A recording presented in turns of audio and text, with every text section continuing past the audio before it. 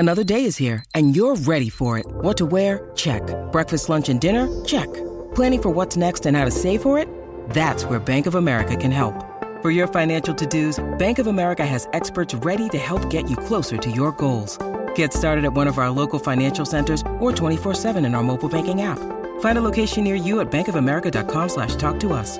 What would you like the power to do? Mobile banking requires downloading the app and is only available for select devices. Message and data rates may apply. Bank of America N.A., member FDIC. At Cenex, we're locally owned and operated, so your community is our community. That's why your Cenex goes far beyond the store. We fuel community connections by supporting local festivals, restoring town monuments, and renovating baseball fields. Now in its 4th year, we'll have contributed more than $400,000 to Cenex communities through our Hometown Pride initiative, because community connections make the places we live so special. Cenex, powered locally. Hello, Bulls fans. Welcome to Bulls HQ, a Chicago Bulls podcast on the Blue Eye Podcast Network. Thank you for joining me on this episode of Bulls HQ that isn't really actually an episode of Bulls HQ. This is actually a bonus episode, and it's I guess just a bit of a plug to a new podcast I'm doing with Doug Tonis and Red Fred, aka Fred Pfeiffer. We've restored the Bulls Beat in all its glory in a different form and fashion, whereby that podcast was previously just Doug on himself.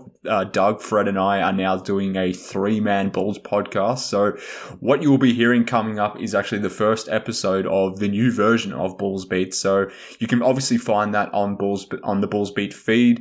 I wanted to put this up on the Bulls HQ feed that way, just to let you guys know that this is a podcast that exists, that it's out there, and for you guys to go over and subscribe and follow the Bulls Beat feed if you're not already doing so. So I'm going to give you a bit of a taster as to how this first episode went. I'm pretty sure you've got an understanding of how things might go when Doug, myself, and Fred are in the same type of room. You've heard our podcasts before, but if you enjoyed those type of pods where I've had Doug and Fred on the show before, pretty much the same tenor in the News Bulls Beat. So I had a lot of fun recording that podcast. I'm going to have a lot of fun doing that podcast in addition to Bulls HQ. There will be a new Bulls HQ podcast coming later in the week, but in the interim, go check out Bulls Beat. Go subscribe wherever you get your podcasts, whether it's iTunes, whether it's Apple, whether it's Spotify, Google, whatever it might be. You should be able to find Bulls Beat, where Fred, Doug, and I are on there just yammering on about our Bulls, being complete loons whilst doing so. So, would really appreciate your support in following that show. Obviously, Bulls HQ as well, but tune in to the first episode of Bulls Beat with Fred, Doug, and myself. Ladies and gentlemen, welcome to the Bulls Beat Podcast Show, the Chicago Bulls Podcast.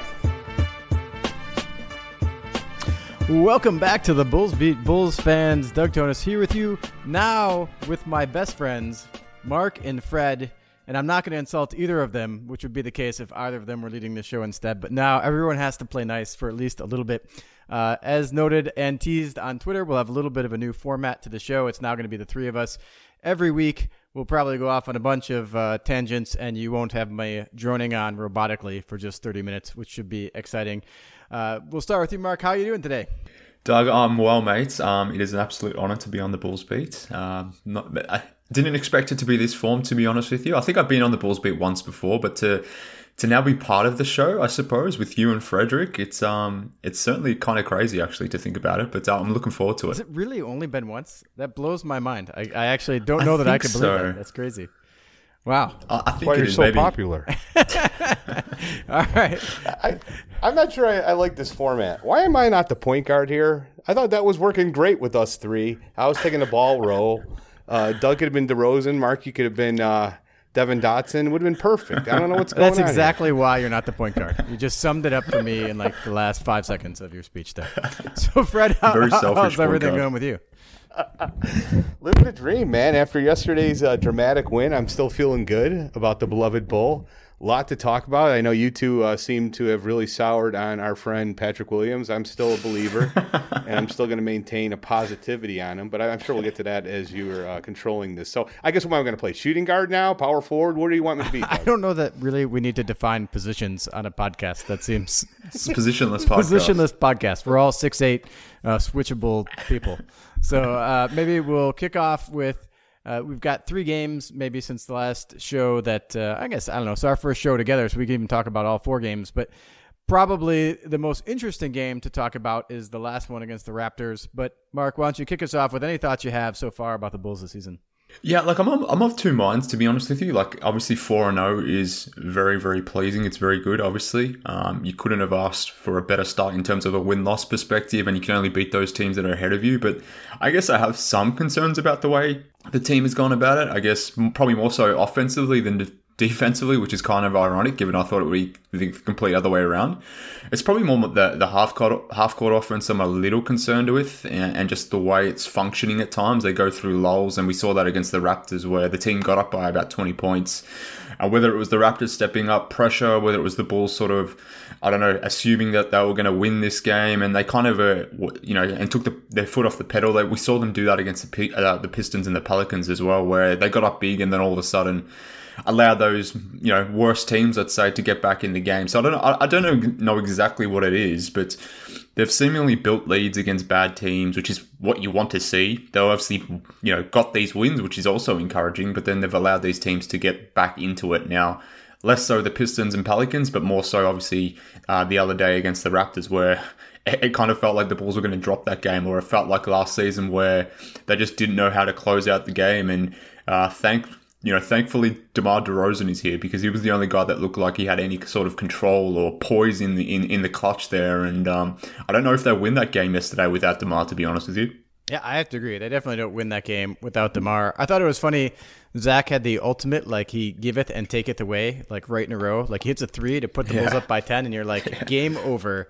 Zach LaVine icing it for us, amazing. And then, like, 10 seconds later, he just turns the ball over out of an out-of-bounds play without even any contact. just loses the ball for a wide-open dunk or layup, I forget which. And you're just like, all of a sudden, it's 6 points again, or 4 points, whatever it cut to, and now we're back in a game again. And I remember posting on Twitter, I'm like, we're just wrapping this one up, and then all of a sudden, and I said, unless there's a crazy finish, and then we had the crazy finish. Fred, how about you? Well, you know what? Yesterday's game really reminded me a lot of the Oklahoma City game. I can't recall if that was last year or 2 years ago. If you remember that horrible loss away we had, I think we had a 10-point lead with a few minutes left. Wendell Carter Jr. fouled a 3-point shooter, and then the rest was history. As Zach basically dribbled the ball out. That was a game where Valentine accidentally ran into Zach as he attempted a game-tying or game-winning 3-pointer. I don't know if you recall that game. It just had that feeling like, oh, here we go. We're going to lose the game. And lo and behold, we didn't, because DeMar DeRozan is freaking awesome. And it's something that I've been talking about all summer, that, like, what's going to happen in the last few minutes of a game, a close game against a good team? Who's going to be the primary ball handler? Who's going to take the lead with the ball and make the final decisions? And I said it before, and I still feel that way now. I think the Bulls are optimized with DeRozan being the primary ball handler. It's not because he's better than Zach, but he's a better passer than Zach, and Zach is better than DeRozan off the ball.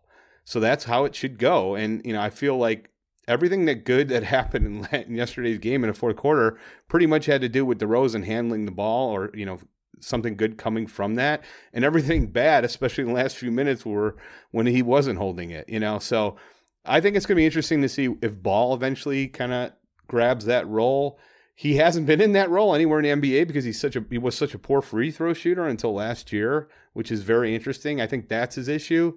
I thought he was pretty bad down the stretch with some awful turnovers and an inbounds pass that, oh my gosh, when that happened yesterday, I pretty much lost it. But, overall, I don't see how anybody could be upset with the team. I mean, we're 4-0 for the first time in 25 years. I mean, we're kind of like nitpicking on things. Overall, we should all be ecstatic, but we really get into a buzzsaw part of the schedule, which will really, I think, shed a lot of light on how good we really are. Yeah, I think the interesting things, and I agree pretty much with everything both of you said, especially your point about DeRozan being the ball handler in clutch situations, because Ball and LaVine are both great 3-point shooters catch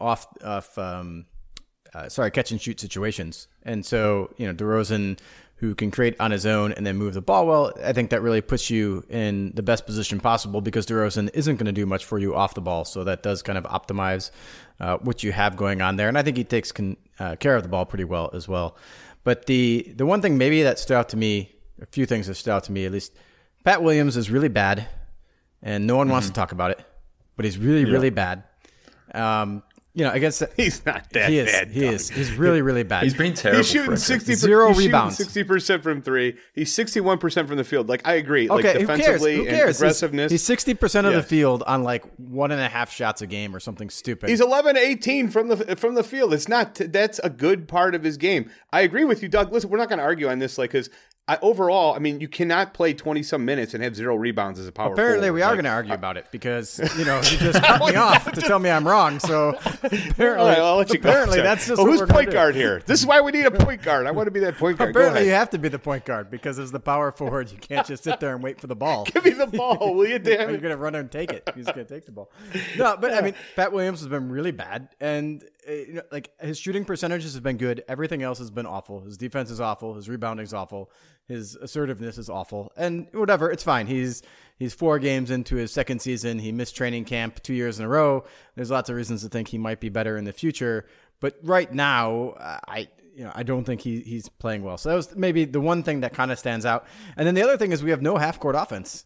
Like the half-court offense is alternating who's going to do isolations unless Vucevic is in the game. And then like the Zach Vooch pick and roll, which amounts in Zach getting blitzed and him getting the ball to Vooch, who then has, an open shot or open passing opportunity. That's kind of like the one play we have that seems to generate like really clean, good looks pretty consistently. Either Vooch takes a good look or he's able to pass it out to an open 3-point shooter. But when we don't have that kind of play going, it's like it was just DeRozan going one-on-one, then Zach going one-on-one. It reminded me a little bit of the Miami Heat in the early Dwayne Wade, LeBron James era where it was just like, yeah, these guys have not yet figured out how to play together. And I think I'm going to turn around and say that's the most exciting thing about what I've seen so far is we're 4-0 and we don't know how to play together yet. Like we have no continuity yet. And you have to expect that is going to get a whole lot better as time goes on. You would assume it gets better. I'm assuming it most certainly will get better. But I mean, I think the points are related. And I take umbrage with you, Frederick, stepping away and wanting to... Or putting all the Patrick Williams hate on me and Doug because I know how you truly feel.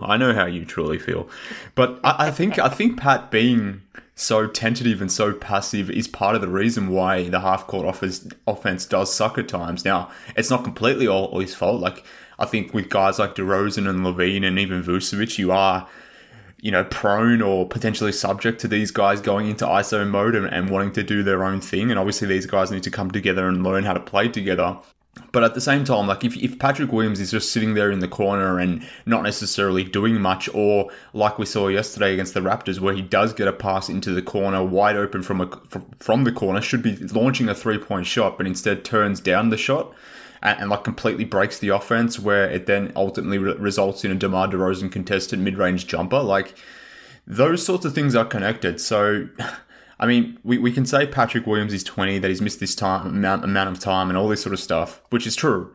But at the same time, like, he has been bad, and I think that is connected to the team not looking so great in the half court. And it's not surprising that as soon as Caruso comes in or Javonte Green comes in and Patrick Williams goes out, then it's not surprising that the team starts playing a little bit better. So, they certainly have to figure things out in the half court, but I think Patrick Williams has got a role to play in that specific sense as well. So I don't know. Maybe I'm being too critical, but it kind of is annoying me how we're not allowed to be critical of Patrick Williams, and if we are, we're just being overly critical and being maniacal in what we're saying. At least that's the feedback that I'm getting. Well, there's no doubt it's annoying. I mean, it's beyond annoying. I was the guy who only had the guts to criticize him last year. Doug too.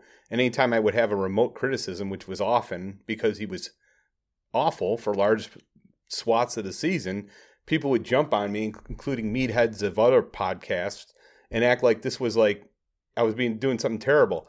I'm speaking the truth. He sucked for large parts of last season because he's 19 and young, and I don't expect the rookie to do well. But like this age excuse has got to stop because the dude played almost 2,000 minutes in the NBA last year. You know how many rookies are still waiting to hit 2,000 minutes? Like, how long did it take Jimmy Butler to hit 2,000 minutes when he was playing in the NBA? It's like he had a massive opportunity last year to play about 28 minutes in every game, and no matter how bad he played, Donovan still went with him to give him the experience to mature and to develop. I'm growing a little bit weary of, well, he still needs to develop. Yeah, sure, he's a second-year player, but I feel he should be a little bit further along than he is right now because he was given a prime opportunity last year that most rookies were not afforded. So, last year, it's fine. We could live with the mistakes. We could live with, him going an entire month where he didn't have one positive plus minus, and he was minus 292 for the year on the team and was just awful defensively and just absent offensively. That was fine. And we saw all those flashes, so development comes first. Development's out the window now. Like, we got to win because our window is pretty short with Vooch, and our window is pretty short with DeRozan. And I just was hoping he'd be a little bit further along. I will defend him in that he's missed 2 preseasons completely, and I do see signs occasionally that there's no doubt the kid has immense amounts of talents. My biggest concern is, as a coach, people either have a motor or they don't. It's very hard to turn that on. And the only way to turn it on is really like driving hard, putting a fire underneath somebody. And I'm not sure Billy and the staff and the front office are willing to do that with this kid because he is so young. So, Doug brought up the point, is he better off coming off the bench? But why don't we get on to that topic? I'll turn it over to you, Doug, on this one. This is what a point guard does. He sets up others for excellence. What say you, Doug? I mean, it's always set up for excellence when I get to follow you speak, because I can correct so many things you say wrong. So you're right. How dare you? How dare you? What did I say that was out of turn there? Nothing really. I just needed to. You were nodding your head the whole time, I right? agree. I was actually. I agree almost with everything you said. I just, after you just proclaimed you're the point guard again, I just had to knock you down a peg because that's the way it goes. I actually agree with pretty much what you say around Pat Williams. The thing is, we saw Scotty Barnes yesterday for Toronto. Yeah. And Scotty Barnes just looked like what you want Pat Williams to look like. If he was aggressively making mistakes, like, we'd be like, oh, I see signs. I see him doing this. And I think that just gets to your point. Like, I don't think he's ever going to be an aggressive player. You can't be a power forward and get 0 rebounds in that many minutes, especially when the Bulls are undersized and desperately need you to do that. Someone needs to get in his ear and say, all we need you to do is defend and play like a wild man, get out there, get after it, be disruptive, and get rebounds, and then hit open 3-point shots. That's what we need from you. And of those things, he's hitting open 3-point shots. And that's kind of it. So, what I find interesting is you could see that the coaches have told him, like, to me, the biggest issue with him on the offensive end is there's one thing I want him to do, which is just attack the offensive boards. He's played so far this year 108 minutes. He has 1 offensive board, which is inexcusable. You have 3 guys on your team that are attracting doubles often. There's almost every time there's a possession and he's on the court, one of those 3 guys, there's going to be a guy leaving either him or another player to double on Zach, Vooch, or DeRozan, which leaves a massive opportunity for an offensive board. It's inexcusable that he has 1 offensive board. Just inexcusable. And if you watch the game and actually focus on Patrick, there's far too many times that a shot goes up and he's standing at the 3-point line walking back to play defense. There's 2 options, Patrick. You're either sprinting back to play defense or you're sprinting at the rim. No more walking. There's far too much walking on the stinking floor. And all you have to have is a coach to sit with him and show him the video, and I think his behavior would change. I have seen it change sometimes where he is flying towards the rim, but he doesn't do it with the reckless abandon that we see from Javonte Green or players that have a much greater fire. And that's got to change, or he's not going to play. End of story.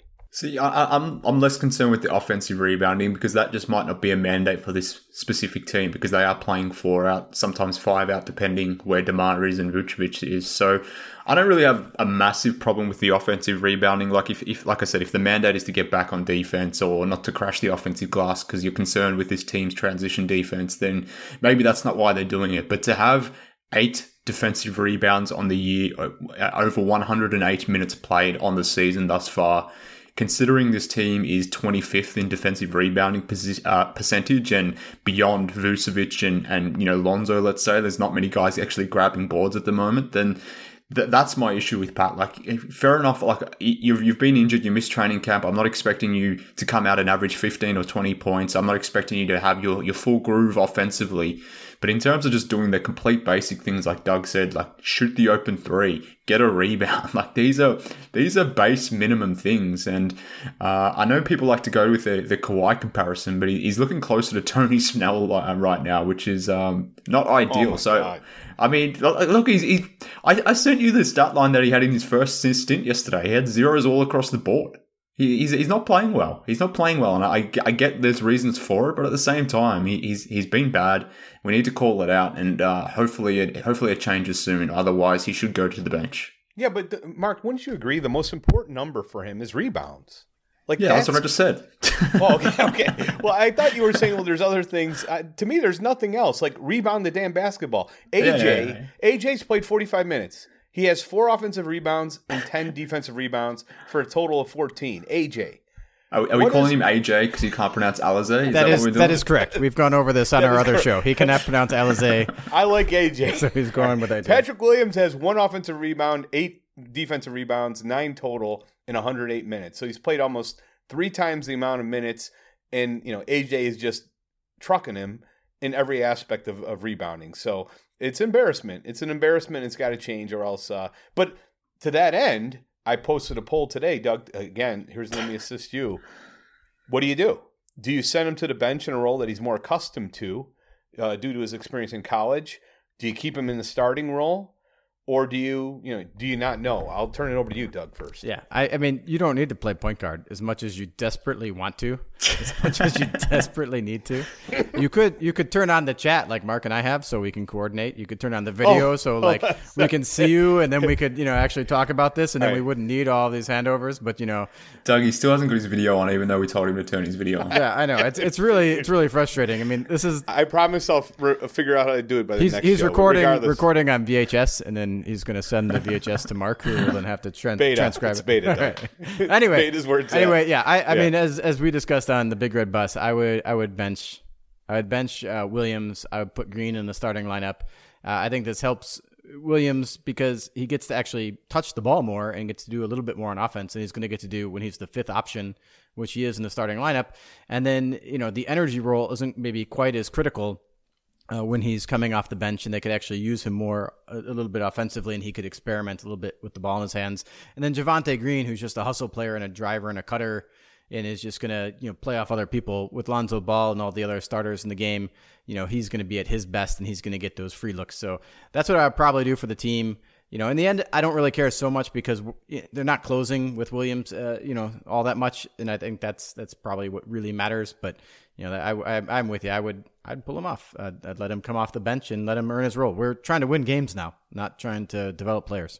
Yeah, for sure. And I think why I like the idea of adding someone like Javonte into the starting unit is, for whatever reason, the Bulls starters have been kind of laconic to start the games. And this has been a trend in all 4 games. I don't know why, but particularly Zach, for example, has just barely even looked like he wanted to score the ball in the first quarter. Has gone off and exploded in the second and third quarters, but I don't know, he's been in chill mode in the first quarter. Maybe that's him just sort of allowing DeMar and Vooch and Lonzo to do their thing initially, and it's part of just the gelling of the team. But I like the idea of putting in Javonte to get things started, because he just comes in and plays with a level of intensity that will sort of rub off onto the starters as well. And if you go and look at the quarter-by-quarter breakdown of the team's offensive rating in the first quarter, it's been quite bad. I think there's literally been one game where they've turned up offensively in the first quarter, and that was against the Pistons, if I'm not mistaken. But even yesterday, there was a point where they had 13 points on 19 attempts. So yeah, it's just the start is what's doing the Bulls in. They came back in the second quarter. They obviously built the lead in the third quarter, and that's just been a general trend for the team. But I think there's things to work on. There's things to experiment with, and I guess the good thing, like we noted up front, you've got these things that we can note down that are concerns, that are areas that we can improve on. But the fact that the team's 4-0 whilst we're doing that, or have the ability to look at those things, ultimately that's all that matters. Come December, come January, February, etc., when we're looking back on the record now, 4-0 will be 4-0, and that's ultimately all that matters. So we've got to bank these wins. That's the upside. And before we head into November, when the schedule really turns up, I still feel the ceiling is determined by Patrick, and unfortunately, that's our option. Our best option at power forward to start games is when you look back, if we could have just somehow made that trade with the Spurs for DeRozan by including Laurie instead of Thad Young, this team would be much further along. In fact, I would be even willing to guarantee that we'd be a top 4 seed and potentially challenge, for a second round, maybe even Eastern Conference Finals appearance. But without having anybody at the 4, we're going to have major issues. We play really good teams with really good front courts when it comes to rebounding the basketball. And you know what, Mark, you were right about Vooch. If Vooch went down, my goodness, can you imagine where this team would be in rebounding the basketball? It's like, I don't think I've ever seen a game like yesterday where, we shot basically 48%. The opposing team shot 48%. And we were out rebounded by that amount. I think we had 32 boards for the game. I got to look it up. But I thought we were out rebounded by 20-some rebounds, Doug. Yeah, the important thing, I think, when looking at rebounds is not looking at total rebounds, because rebounds are a trailing indicator. Most rebounds are defensive. You usually get a lot more rebounds than your opponent because they're missing more shots than you. What you really want to look at is the rebound rate of the two teams. And we got killed in that too. So, we did legitimately get beaten up. But it's probably because we had similar shots, more useful to look at the offensive rebounds, which I think was 5 to 14 in that game. The one thing that's really kind of the opposite of that the Bulls have done extremely well in is turnovers. And that's that we pretty much have crushed the other team in turnovers. And we've, one, generated a lot of great offense off of the opposing team's turnovers. And then two, we're not turning the ball over ourselves much, giving them lots of free looks. And I think that's been probably the biggest part of what has helped us the most. And then maybe just one other side comment to what you mentioned a ways back with the start. I don't know what Zach is shooting in the first quarter, but it's got to be something like 5%, which is insane because he's shooting, I think, over 50% from the field. I don't know if I looked up after last game, but his percentages for the year have really been fantastic. But he was like 0 for 5, I think, in a couple quarters. It was 0 for 5 and 0 for 6 or something like that. Just awful in the first quarter. So we'll see how that goes. Mark? Yeah, I guess, look, we've touched on... Maybe we've done this wrong. Like we're 4-0. Maybe we should be talking about the positives, but at the same time, I don't know. Maybe it's just me that I'm glass half empty type of person. But look, my main criticism of the team has just been the half court offense, Patrick Williams. But another thing that I wanted to raise, and I think we'd be remiss not to raise as well, is the 3-point shooting of this team. The Bulls are currently like dead last in terms of percentage of field goal attempts that come from the 3-point line, which was a concern that I had coming into the season. Now, they've found ways to mitigate that because of what you just sort of noted there, Doug, that their defense is fueling their offense. They're creating turnovers. They're getting on the breaks. And, they're top of the league basically in those type of fields, which is sort of maybe bridging the gap some in terms of the lack of 3-point shooting they do have. But I don't know about you guys, but particularly when this second unit comes in, when it's like DeRozan surrounded by Javonte, AJ, Caruso, like these types of guys, there's not a lot of shooting out there. And I just sit back and wonder, like, I'm looking forward to Kobe White coming back, I suppose, but at the same time, I'm still questioning whether there's enough shooting on this team, particularly on the bench. I don't know if you guys have that sort of feel.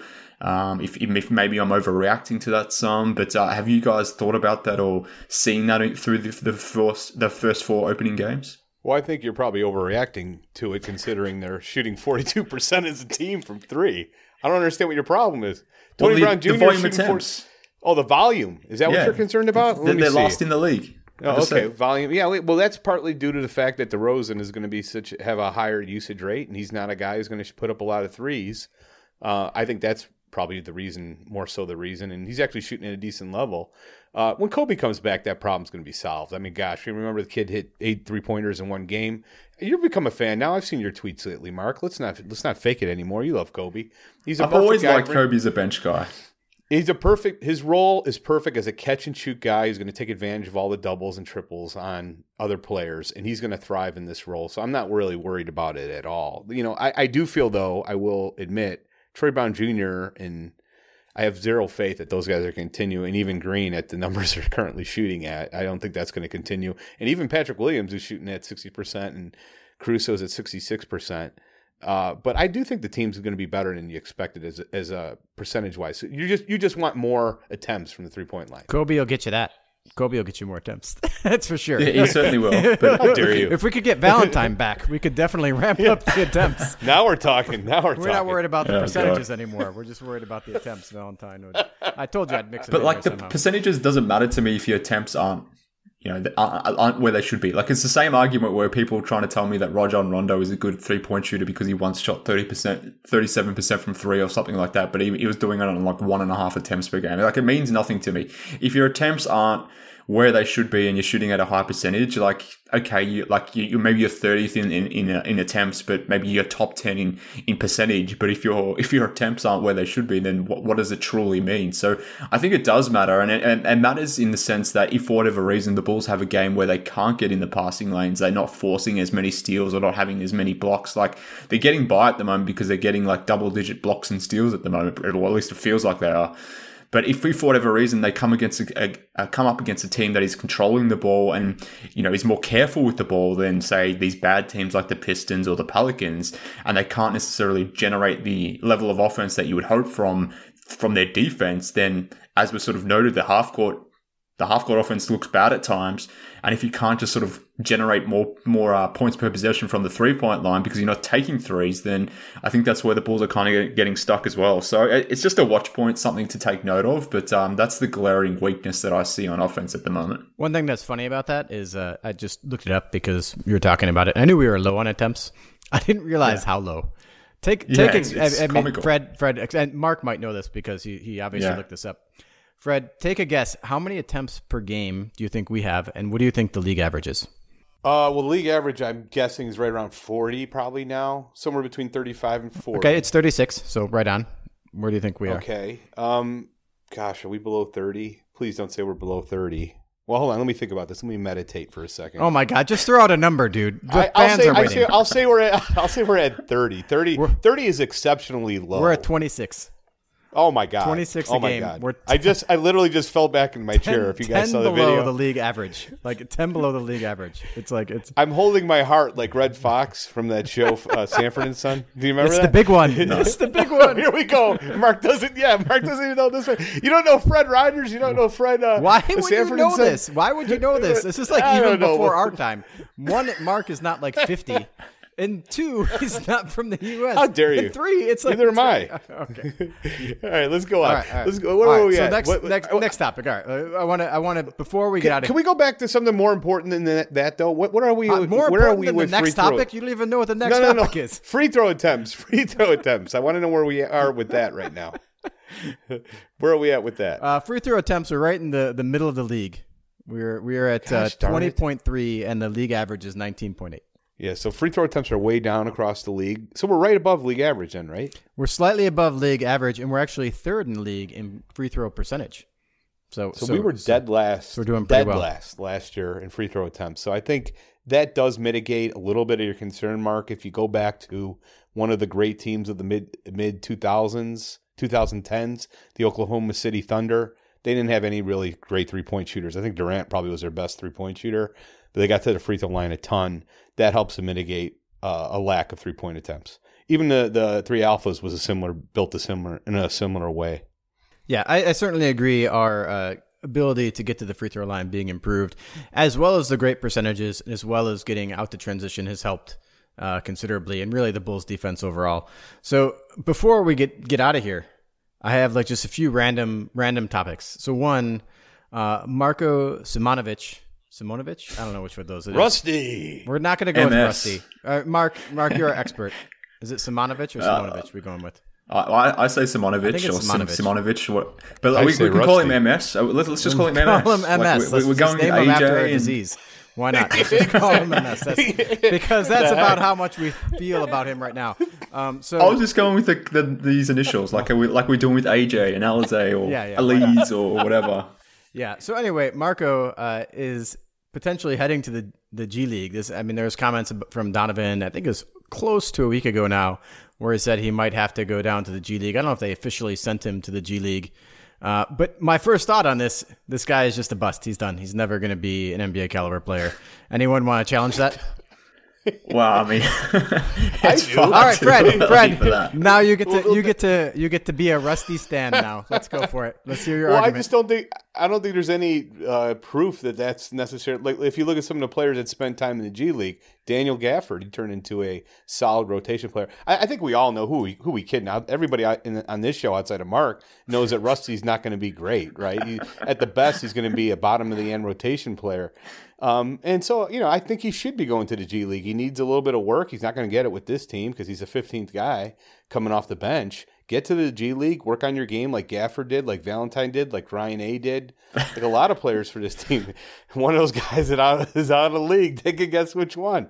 But anyhow, I mean, I really think that the G League is good for a player like him, and I don't think he's going to be a bust. I think it's way too early to call him a bust, Doug. Do you think Io should go down to the G League with him? Why would we want that based on his play? The G League is for players like Rusty and Minnie Cooper, not for Io, who's clearly contributing to the victories for this team.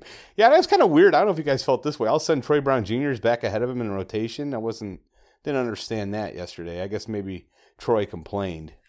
That's what I'm guessing. Yeah, that has to be I doubt he complained. It has to be Troy Brown complaining and Donovan going, oh, wow, he complained. Let me mix up the whole rotation. Anyway, before we go back to Fred's loony conspiracy theories, which will probably hit somewhere around Tom Thibodeau being the root of all of these problems in the end, or something that has to do with sevens in some way. Mark, thoughts on Brown's number 7? Thoughts on Simonovic? Look, I'm not expecting much from him this season, obviously.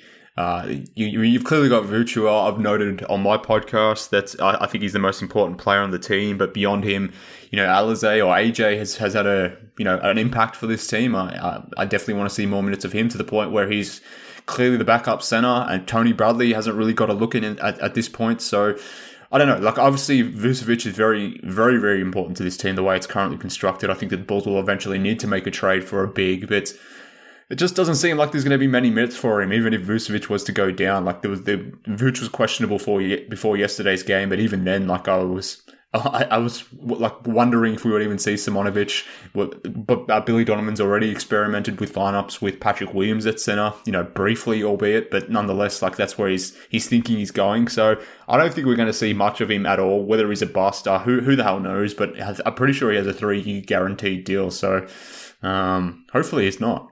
Yeah, here's my argument. Look, the Bulls desperately need a big man who doesn't blow. Like Patrick Williams, who has 0 rebounds, cannot play center. You can't have a 0 rebounding center. Like, you just can't. Like, that's a pretty important thing to do as your center.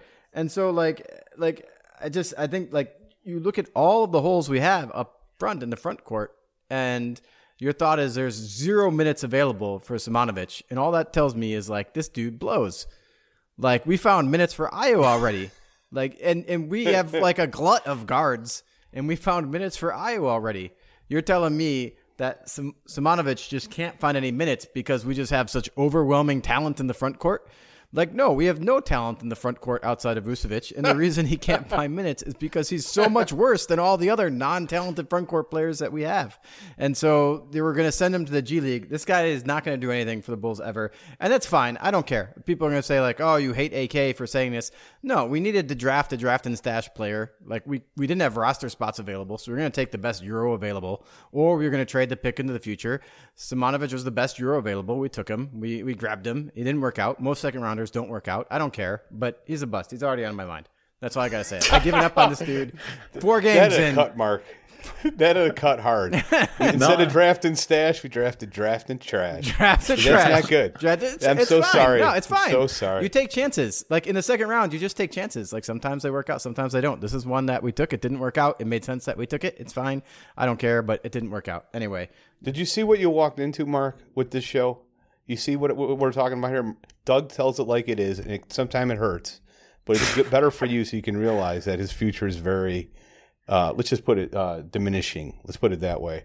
Well, look, I'm just happy to be amongst friends, to be honest with you, and not hosting a podcast. So I'll take that, to be honest with you. The 2 legends and yourself. I agree. It's fantastic. Yeah, very enjoyable. All right. Yeah. Very enjoyable. Hey, I want to talk about something else. I'm gonna start just muting you, Fred. Okay. Like, if you, I have the power just to mute your ass. So just be aware. Like, you got to watch your insults here. I got another topic. We'll get to whatever you want after this last one.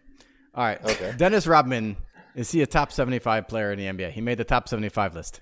Oh, Anthony Davis certainly is not a top 75 player. That is for certain, even though he made it. But Dennis Rodman, I don't know. That's tough. Did Ben Wallace make it? Ben Wallace did not make it. I think Ben Wallace was a better player than Dennis Rodman. Yeah, I don't know, to be honest with you. It's always hard to judge these sort of defense first guys or guys that don't necessarily bring a ton offensively and how you'd value their contributions. And obviously, like, Rodman's probably in there because he's got the 5 titles as well, which, I mean, if Dennis Rodman only had 1 title or 2 titles or something like that, is he in this list? No. No way. All right, I thought this was going to be an argument because absolutely not. He's not even freaking close. Not even close. It's ridiculous that he's on this list unless you want to say Dennis Rodman is a top 75 icon, in which case I completely agree. Like, he might be a top 30 icon. If you're going to start naming people who played in the NBA, you might not hit 30 guys before you hit Dennis Rodman.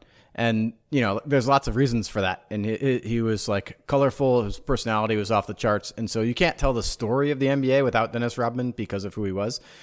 But as a player in Fred's favorite game of lining dudes up at Lifetime Fitness to play, there's no way that Dennis Rodman is a top 75 player in the NBA. And here's what I'm going to tell you. If he didn't land on the Bulls, this guy would have had 2 titles. He was the 6th best player on one of them and maybe the 4th on the second. So not like a major contributor. It'd be like saying Tony Kukoc or something in comparison.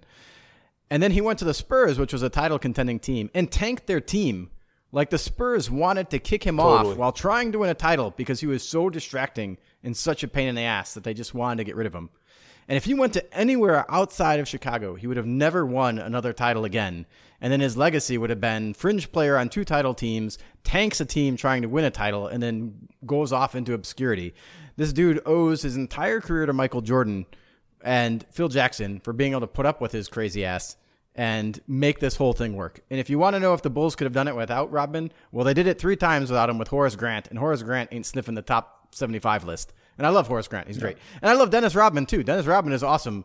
I'm like glad he made the Hall of Fame. I think he's a great player. He's an easy guy to root for. He's just crazy. But he wasn't a top 75 guy. And maybe if your way of telling the story was just like the top 75 is the top 75 most important players and not the best players, I could maybe get behind Rodman being in that group just because of how things turned out. There's like a weird argument, like I said, about him being an icon. But anyway, I was hoping to get some fight, but apparently not. Apparently we're all Dennis Rodman haters. I agree. No, I love Dennis Rodman, but I agree 100%, Doug. He wasn't the best. I think Kukoc was more important to winning those titles. And, you know, Kyle Korver's not going to be in the top 75. To me, Kyle Korver's the best three-point shooter I ever saw. I kind of view Dennis Rodman the same way. He's a role player. Very good defender, one of the best rebounders in NBA history. But on the offensive end, you can't be that deficient. He was terrible. He was a terrible free throw shooter. He was awful. He didn't do anything on the offensive end. How are you taking Kyle Korver over Steph Curry? Like, I just, I just gotta wonder, Ray Allen what is wrong with you? Let me take that back. All right. Well, you know, Kyle Korver is up there though. He's probably one of the top 3 times. He's in the top 3. I mean, like a guy who's not shooting off the dribble and is only doing catch and shoot shots is just in a different category. Like, you'd take someone like James Harden or Ray Allen over Kyle Korver. If somebody was going to pour hot wax on you, and you said this guy's got to make a shot, Kyle Korver, or else you get the hot wax poured on you. And there's a defender near him. No, I'm just saying. Well, who's it? Yeah. Well, there's defenders in the NBA, Fred. There's guys that try to stop you from scoring. I'm not sure if you're aware of that. Kyle Korver was pretty good at moving. I play basketball with you, so I know that might be confusing for you, that part of the game. But I believe in positional defense, where you guard a position on the court very well. No, Kyle Korver, I mean, as far as like, hey, I want that guy to hit a shot, I mean, he's pretty good when it comes to hitting. Sure, if he's standing there and there's no one near him, Kyle Korver's amazing. And did you just raise Kyle Korver's name just so you could mention Tibbs and how he didn't play him enough? Is that the This is the end game there. Oh man, I didn't even see it coming, Mark. Man, that was very, very. By the way, Keith Bogan started Tibbs. Tibbs started Keith Bogan. I think we had a mandate not to mention former players on the show. That's right. Mandate on the show. All right. Can I bring up another? You can bring up another topic, Fred. It's all you now. It's all you. So I posted another incredible poll. About Harden. I don't know if you guys knew this, that Harden and DeMar DeRozan are extremely close. They text each other nightly about how many free throw attempts each one had. They're from LA, I think, originally. And I brought up the point that Harden has his opt-out at the end of this year. He's going to be an unrestricted free agent. And I am certain that if the Bulls, if he decides for some reason to leave, Brooklyn, whatever it may be, I think the Bulls would absolutely be a destination you would choose to go to. Would you be open to bringing James Harden to the Bulls. No, I hate that guy. Why? Of course, yes, you'd bring James Harden to the Bulls. Like, yeah, what's he gonna do? Sign here for like the MLE though? I mean, like we don't have. You'd have to get. We don't have 40 million. You have to get rid of Vooch. You'd have to get rid of Patrick Williams, and then you'd have $30 million open. I don't think that would get you $30 million over the cap. You'd have to trade those guys for Harden, and then you'd have to throw in other stuff. But yeah, sure, I'd still do it if we could come up with some reasonable way to add James Harden. Yeah, even though I can't stand him and I don't trust him to stay in shape and his game is slipping and whatever all these other things, yes, you would take it and you would hope for the best. What percentage of the fan base do you think would not want Harden on the Bulls? Probably an absurdly large amount that I would be embarrassed of. I can't find it right now. So. Whoa, way to go, Fred. Thanks for bringing up this topic and then just sinking it right there. Where did I put it? You wanted to discuss this topic. You kept interjecting for like 10 minutes. Can I raise a topic? And you didn't even have the facts. That's not how I said it. I said it That's how I heard it. Oh, this is going to be a real hit with everybody. Mark, did you know we're top 100 now on Apple for the Big Red Bus? That's pretty awesome, isn't it? Oh, yeah. Congrats, man. Everybody, give us positive views on the for the Big Red Bus on Apple. Why are you talking about the Big Red show Bus? Too. Like you're pimping a show we're not even on at the moment. Doug, I thought this was a promotional vehicle for the Big Red Bus. Next question. I got another question. Doug, Mark. Yeah. Do you know who? Did you just pass the ball to both of us at the same time, point guard? Exactly. Do you know who? Oh gosh, I'm having a senior moment here. Who was it going to talk about? Does it have to do with our favorite breakfast food? No. The guy in Fantasy Island? What's his name? Ricardo Montalban. Doug, do you know who? Another old person's reference. Do you know who Ricardo Montalban? Do you know who that is? I spoke in Vegas this last week, and I brought up a great I have analogy. no idea. Are you kidding me? Is it the plane guy? I can't believe you don't. No, it's the guy standing next to the plane guy at Fantasy Island. Okay, yeah, sure. Ricardo Montalban. He was old 40 years ago. I know that. Well, Ricardo Montalban was a big deal like in the early 90s. Wrath of Khan, Star Trek 2, Wrath of Khan. He played Khan. Did you see that, Mark? No. Star Trek? Okay, where are you going with this? Just get there. Right. My whole point is, in the early 90s, everybody knew who Ricardo Montalban Probably was. not true even then, but go ahead. It was absolutely true. And then suddenly, probably in around 2000, I started talking about Ricardo Montalban, and nobody had any idea who the hell I was talking about. That's realized, not surprising. Just like that, things could change quickly. So, thanks for that. Is there a point after this? Yeah. Well, I was comparing it to privacy in general. Like our generation, I think, really holds privacy like kind of like a virtue. And Doug, I'm sure you've seen with your teenage daughters and mine too. My teenage daughter, privacy doesn't exist for 17-year-olds. They put it on whatever they want to talk about online. And I think privacy is going to be something in 10 years that people are going to be far less concerned about. What say you? I got to say, as someone who opens up a party every year to anyone on the internet who wants to come, that privacy clearly is not that important to me at this moment in time. But I agree with your assertion that privacy is less important than it used to be to most people. I guess all I would say is relevancy, and that point that you raised in terms of its relevancy to this podcast. What the hell are you banging on about? I was just trying to roll with it this time. I was completely flummoxed the last few times we talked about breakfast sausage and rock bands from the 70s. But this time I'm just like, all right, we're talking about privacy. I'm in. Here's my thoughts. I think in big picture, privacy, Ricardo Montalban, and Rusty are all similar. In 10 years, nobody's going to care about them or know who they are. I like the way you tied it back. It took me a second to realize Rusty was a tie-in back to the podcast because that was. Oh my God. But that's good. All right. I think I got to walk my dog. I think that's a great way. We can even end with our typical cut line of are you going to cut that, Mark? All right. Well, thank you for the inaugural. I guess it's not inaugural. We've had episodes before, but the first episode with the three of us on the Bulls Beat. Hopefully, you enjoyed it. Mark, Fred, we'll start with you, Mark. Tell us where you can find you on your other shows and anything else you want to add, because apparently it's just we're really just pimping out other shows, according to Fred. Well, if you want to listen to me playing point guard on my own show, Bulls HQ, you can follow me on Twitter at MKHoops. Why would you not? My mission for the end of 2021 is to get more followers than Fred. I'm getting close. So if people want to oblige me, MKHoops on Twitter. All right, Fred, you got to pick something else out here. Yeah, I'm quickly approaching 7,777 followers. Are you gonna lock it after that? Whoever, yeah, I think I might shut down Twitter at that point. Just go to Instagram and begin my march to 7777. But what was the point of something? Oh yeah, you imagine how disappointed, Doug, somebody's going to be who's a Bulls beat fan who waits anxiously for your shows, and then all of a sudden they haven't been paying attention. All of a sudden they get this one, they're going to be like, "Oh my God!" Waiting for high intellect, high-minded discussions. Anyhow. Big Red Bus is where you find me driving. I'm the point guard in that show. If you want to see my point guard skills, that's where you can find me. And then also, I'm thinking about writing articles again. I got some good ideas about Ricardo Montalban, Rusty, and privacy. A lot of interesting stuff. People are waiting for that content. By the way, I have some more good news. I've almost done with the epic song about Mark and Joe Cowley called... Hey, Mark, look at your tweets. They're a lot like Cowley. I hate that so much. I actually got the chorus done. You ready for this? Hey, Mark, look at your tweets. They're a lot like Joe.